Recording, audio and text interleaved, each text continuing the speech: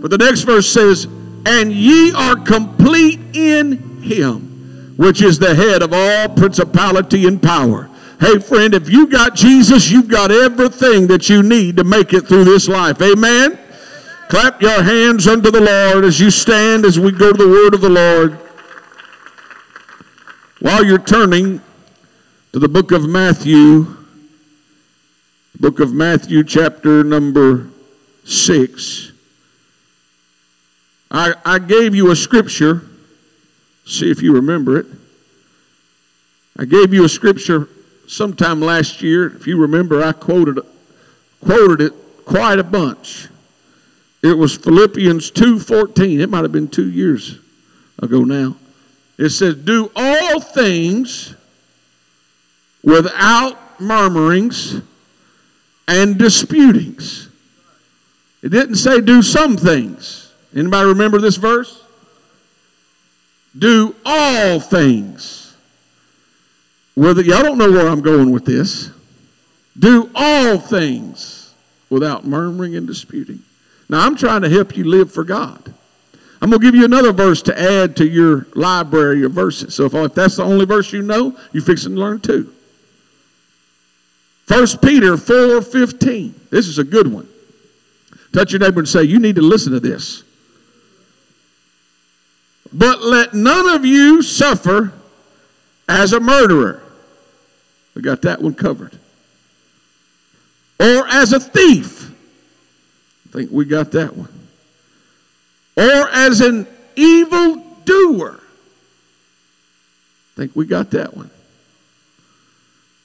Or as a busybody.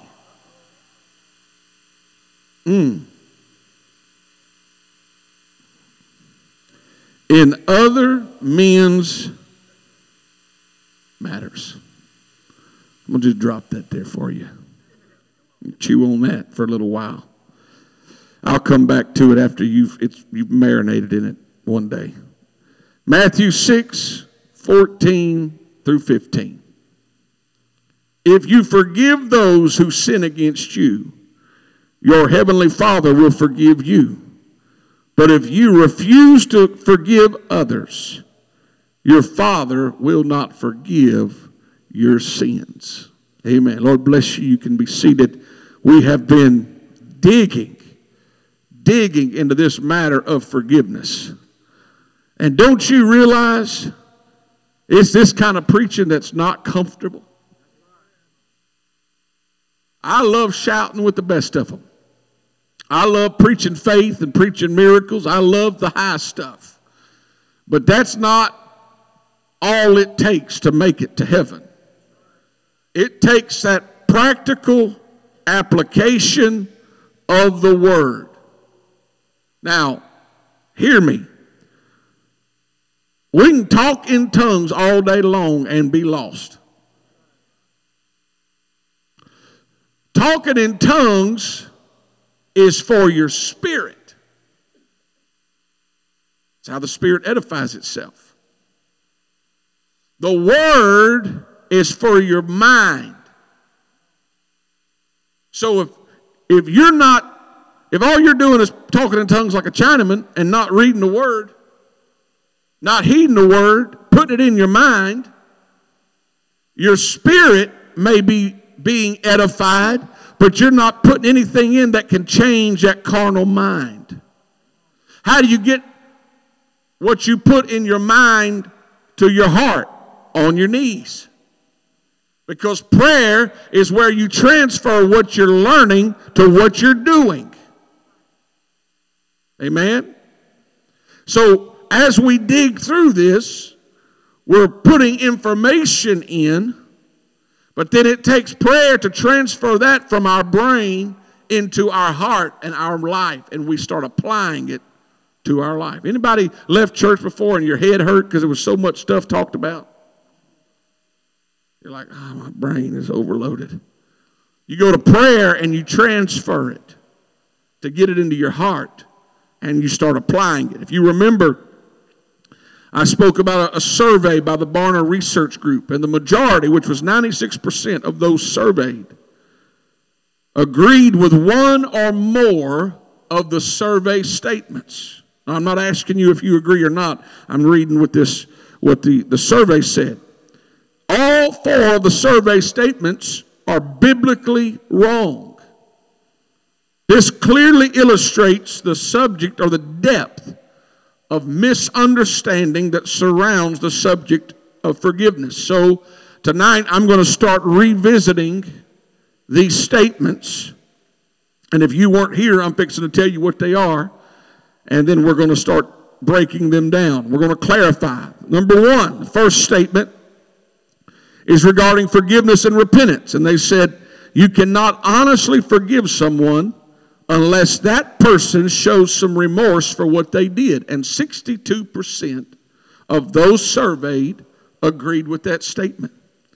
Then there was the subject of forgiveness and consequences, which stated if you really forgive someone, you would want that person to be released from the consequences of their actions. And that's 60% of those surveyed agreed with that.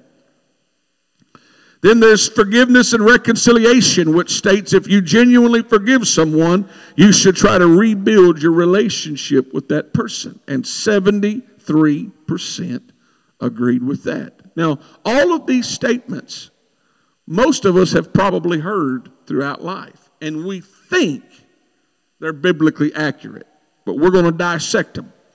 Then there's the fourth, which is forgiveness and forgetting, which says if you have really forgiven someone, you should be able to forget what they have done to you. And 66% of those surveyed agreed with that. So let's start with forgiveness and repentance. It says you cannot honestly forgive someone unless that person shows some type of remorse for what they've done. Now, what about those who never ask for our forgiveness? Okay? What about those who won't even acknowledge that they're wrong? Should they expect to receive forgiveness from us, or more importantly, should we be required to give it? In other words, here's what we've got to ask ourselves. Is repentance a requirement for granting forgiveness to others? Can you honestly forgive someone who is unaware that they even hurt you? Or who's unmoved by the fact that they offended you? Or that they're unwilling to admit their mistake? Or that they're unable to ask forgiveness because of illness or death? I'm trying to open up your understanding to this subject tonight. There are at least 3 faulty arguments people use for demanding repentance before granting forgiveness. One of them that they'll say is, well, forgiveness needs to be earned. Those who demand their offender earn forgiveness by demonstrating sorrow or some type of remorse are operating under the illusion that somehow their offender's repentance will be sufficient to cover the offense. And the words, I'm sorry, may bring momentary relief to a wound, but they are insufficient in themselves to effect permanent healing. And salvation is a lot like that. We are not saved because we told God we're sorry. We're saved because God chose to forgive us. I'm sorry doesn't make it right. What makes it right is forgiveness has entered the equation. This is why the scripture says, for by grace are ye saved, through faith, and that not of yourselves. It is the gift of God, not of works, lest any man should boast. God chose to forgive us. We're not saved because we went to an altar and said, I'm sorry. We're saved because the mercy of God, the grace of God, chose to forgive us of our wrongdoing and our sins. Secondly, they'll say forgiving an unrepentant person invites further abuse. Okay, aren't those who forgive their offender before he expresses any remorse kind of like wearing a kick me sign? Aren't we doing a fundamental disservice to both the offender and ourselves by absolving his sin without at least waiting for a sincere apology? What's being overlooked with this kind of thinking is the very nature of grace itself, because it is a deliberate decision to give something good to somebody who does not deserve it. That's what grace is. It's you have to choose. You're not earning what I'm going to give you. You don't deserve what I'm going to give you, but I'm going to give it to you anyway. That's what God did to us when it came to salvation. Nobody deserved salvation, but he said, I'm going to give you what you did not deserve. And that is another opportunity. Grace invites abuse, but God still chose to take the risk with us anyway. It's up to us whether we abuse his gift of forgiveness or not. And it's also up to our offender whether he abuses our forgiveness toward him. This is why Paul said, I do not frustrate the grace of God. Maybe you know someone in your life. Maybe it's a family member. Doesn't matter. You'll understand what I'm talking about. It's like you keep helping, you keep helping, you keep helping, and they keep messing up and messing up and messing up. And you just get so frustrated with them. What you're really saying is, they're frustrating my grace. That's what Paul said. He said, I don't want to frustrate the grace of God by, he forgives me, I keep doing it. He forgives me, I keep doing it. Same application in our life. We're not God. We run out of grace way faster than God does. We put an X on people with a Sharpie. Done. Ain't coming off. The downside of forgiveness is that it invites further abuse. But the upside is that it exposes us and teaches us a higher way of living. Romans 5:20 and 6 and 1 says, but where sin abounded, grace did much more abound. What shall we say then? Shall we continue in sin that grace may abound? God forbid. How shall we that are dead to sin live any longer therein? Grace is not a license for us to do whatever we want and then always think that we can run to an altar. Grace is a safety net for when we do mess up and we do fall and we do make mistakes.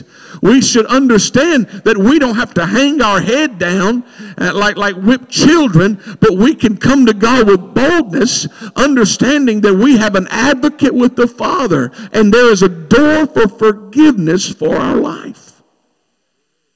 The third argument is forgiving an unrepentant person is unscriptural.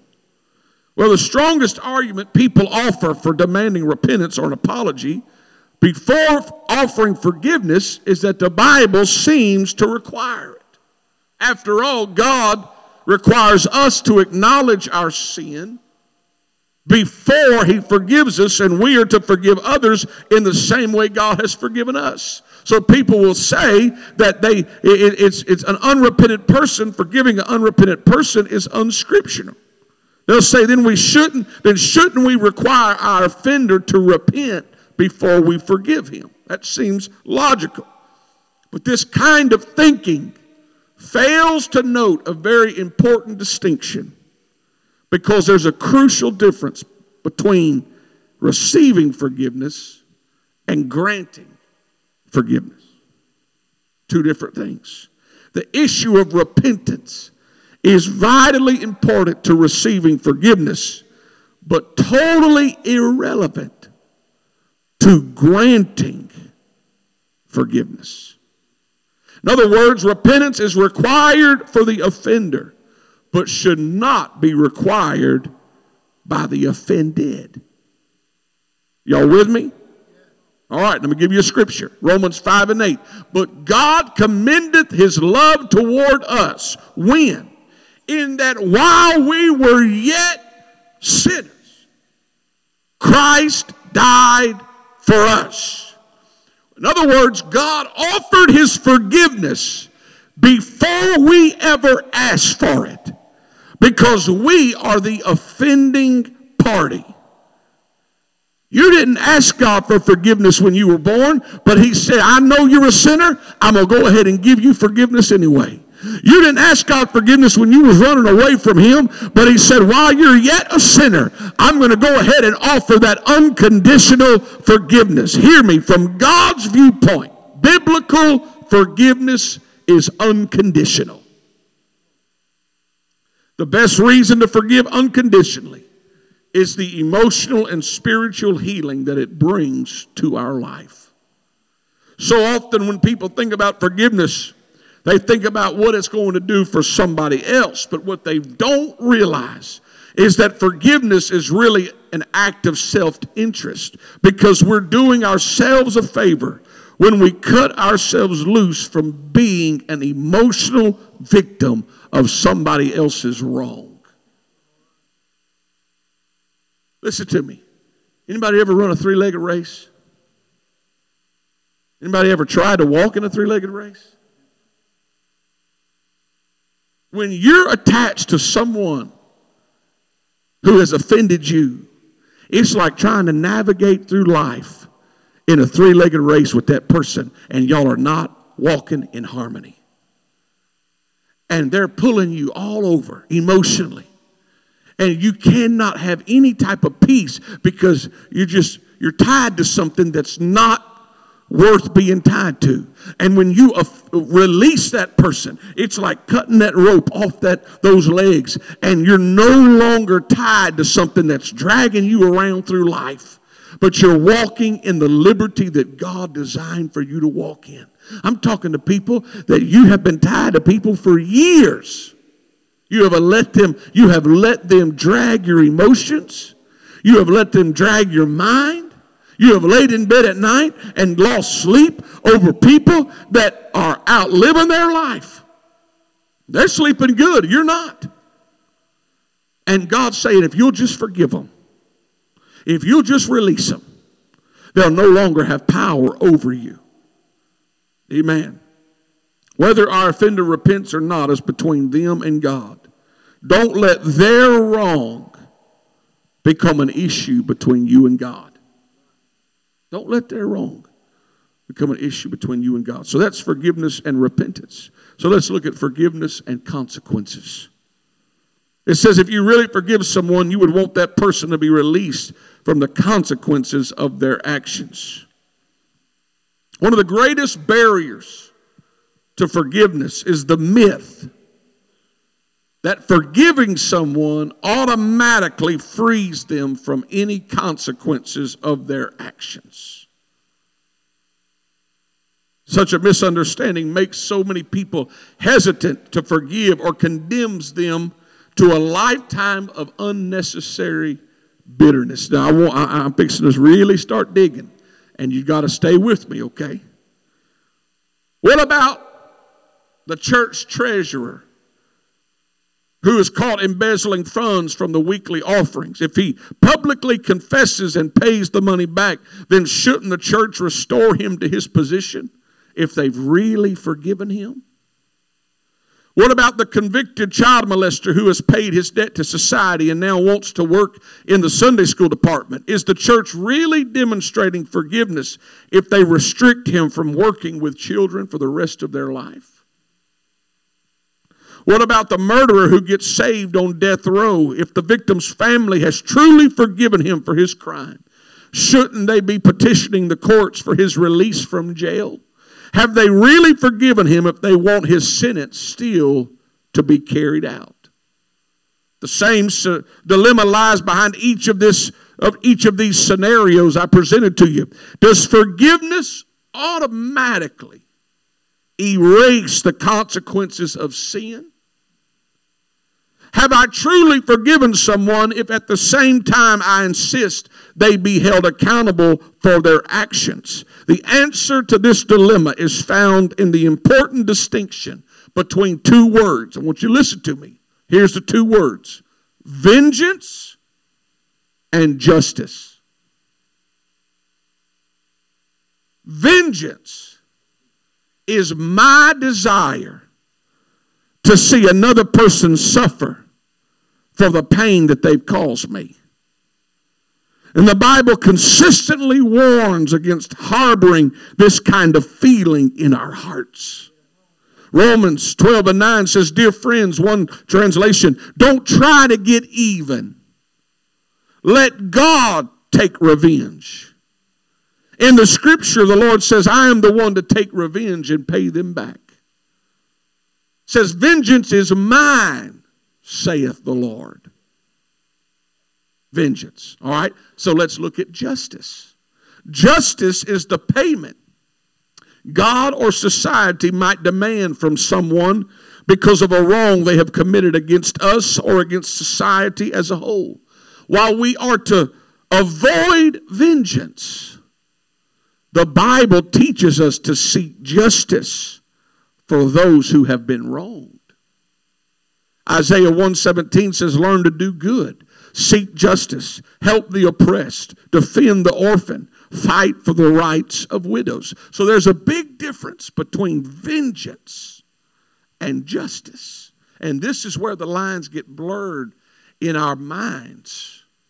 So vengeance is our personal desire for retribution against the offender. But justice is the repayment another person demands from our offender. Vengeance strives to settle the debt ourselves. But justice allows someone else to settle the score. Vengeance leads to bitterness, but justice leads to healing. All right? Y'all with me? God says that I am supposed to surrender my desire for vengeance, but I can never surrender society's responsibility to seek justice. The Bible teaches us that in addition to God, the government and the church are to be administrators of justice in our society. God deals with us the same way. Watch this. When God forgives us, He removes the eternal consequences of our sin, but not necessarily the temporal consequences of our sin. Put it like this. We have had people in our jail services get baptized in Jesus' name, receive the gift of the Holy Ghost, experience the forgiveness of God. But does that mean that we open the door and say, y'all are free? No. They are forgiven, but they still have to go through the process of legal justice, which means if they spend the rest of their life in jail, it doesn't mean that God did not forgive them. It doesn't mean that people did not forgive them. It means that their eternal consequences, which is separation from God for eternity, living in hell, God says, I'm going to remove the eternal consequences. That's vengeance. God says, I'm going to take away, I'm not going to punish you. I'm forgiving you. But you still have to deal with the justice or the temporal consequences here on earth.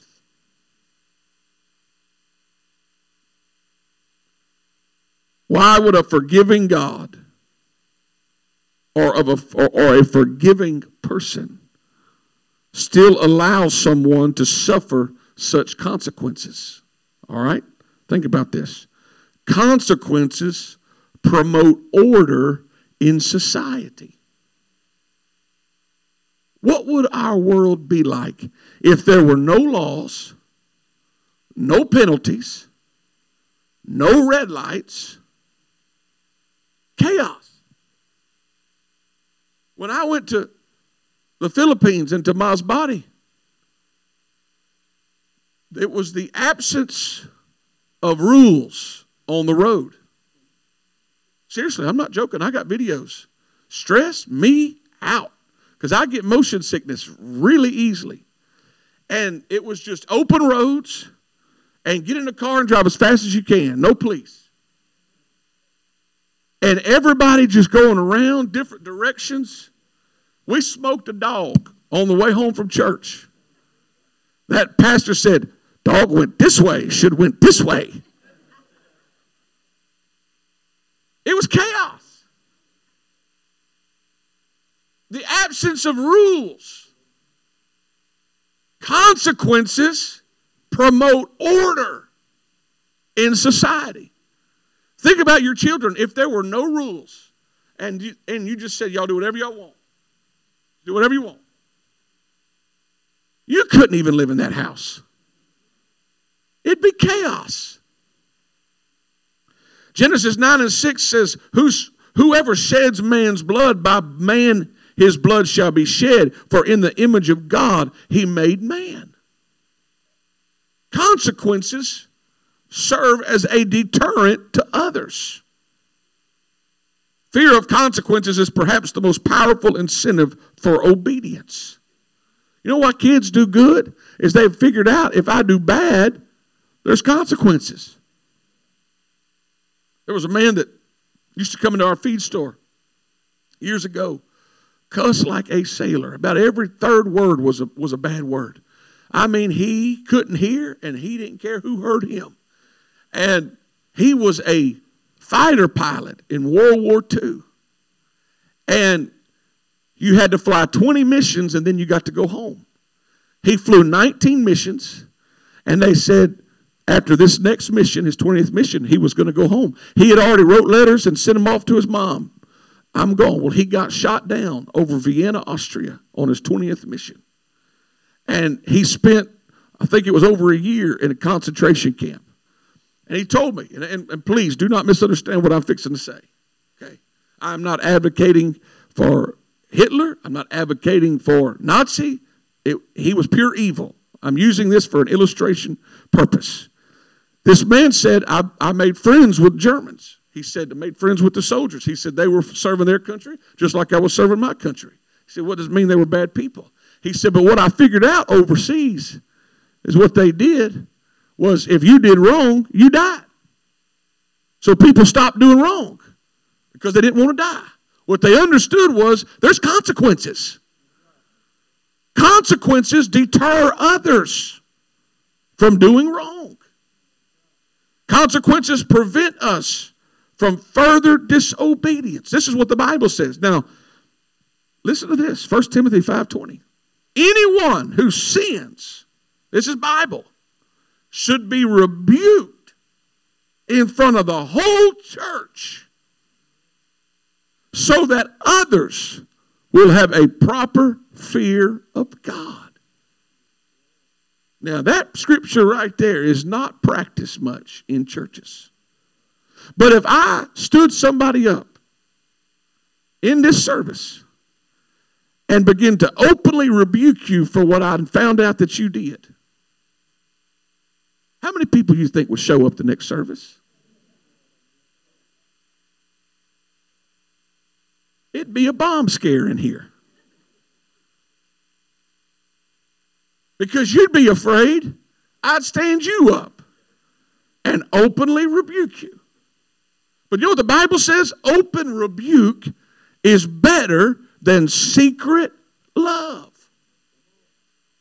I know a girl years ago who got called out, and I mean got called out by an evangelist in a service and told her what spirit she had on her and told her mama exactly what was going on. I mean, you talk about uncomfortable. It was uncomfortable. And everybody thought that she'd be mad. And this is what she said. She said, I don't care if I got called out if it means I can make it to heaven. That's the way it should be. I'd rather be embarrassed and saved than prideful and lost.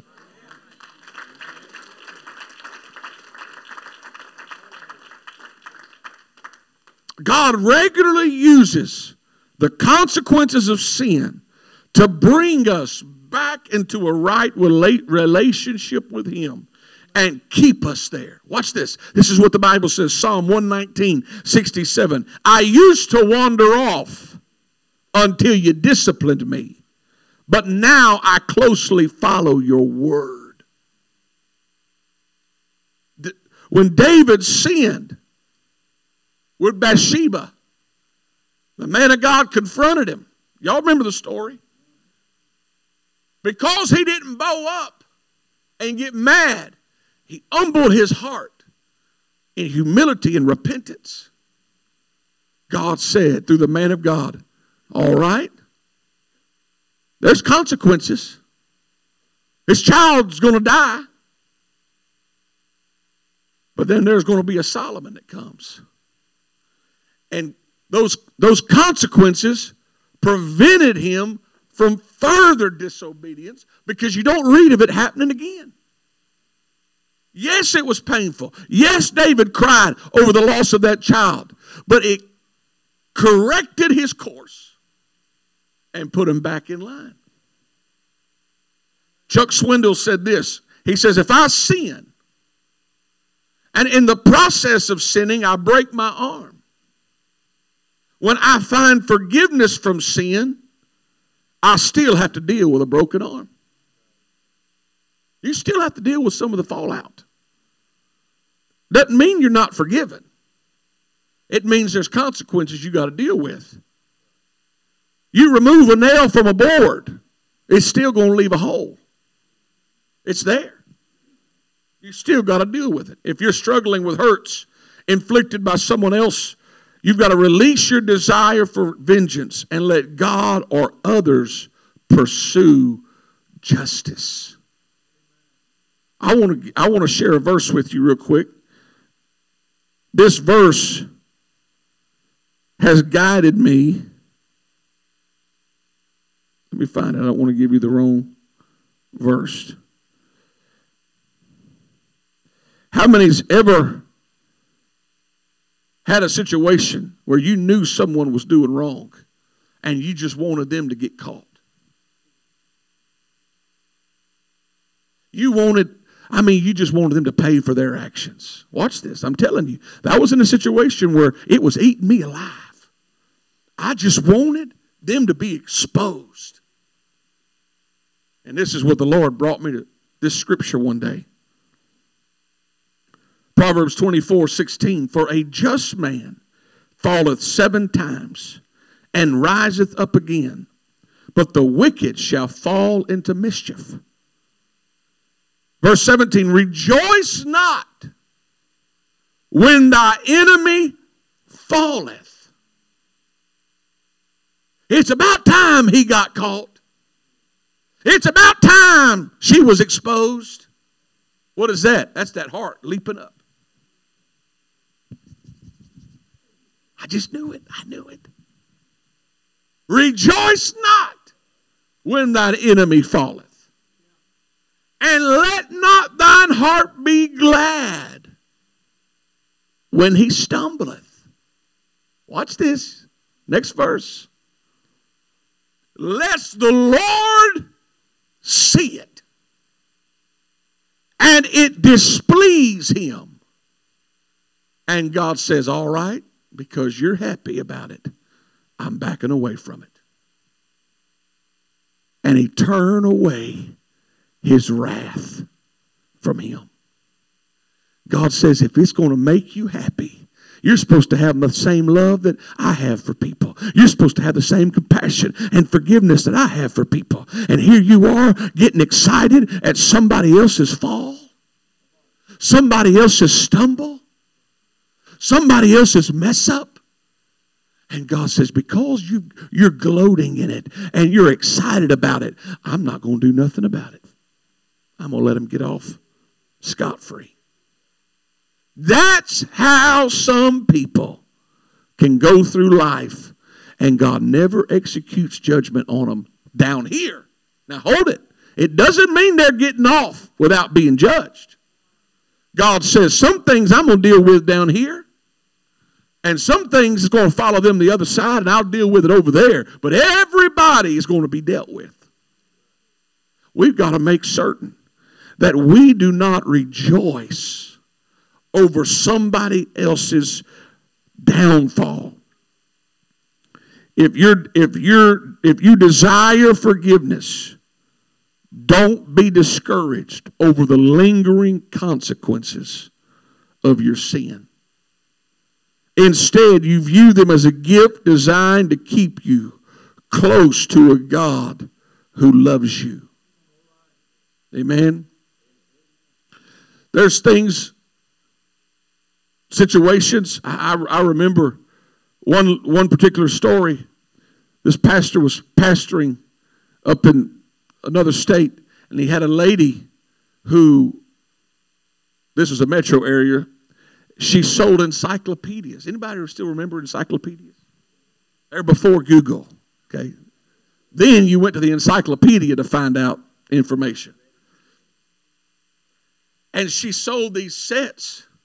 Well, she stole money from the prophet. In other words, she said, she might have sold 10 and said, I sold 4 or 6 or whatever before she came to the Lord.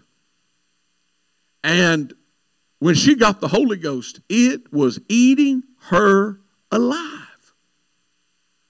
Now, this is what the Bible says. He who stole, steal no more. In other words, if she came to God and God forgave her and she stopped doing it, she could have walked in a new life in Christ. Okay? But it was just eating away at her conscience that she did that. And so she sought advice from the man of God. And she didn't want to go confess and go to jail. So he said, here's what I would recommend you doing. Out of every sale, set aside money. And just anonymously send the money back until you have paid off what you have stolen. And you have paid restitution. And it's done. It's covered in the blood. You have paid it back. And not all circumstances are that easy. If a guy came right here and came to me, got the Holy Ghost, we prayed him through, baptized in Jesus' name, and he tells me I just murdered somebody on my way to church, and the law showed up, I'd have to say, I'll put some money on your books. I love you. God forgave you. But that doesn't mean you're free from the consequences of what you've done. Forgiveness, God grants that. God wipes away vengeance, but he allows justice to be served. Stand with me now. There's no way I can finish. And I'm at a point now, if I keep going, we're going to be here till 9 o'clock tonight. So, musicians, if you come.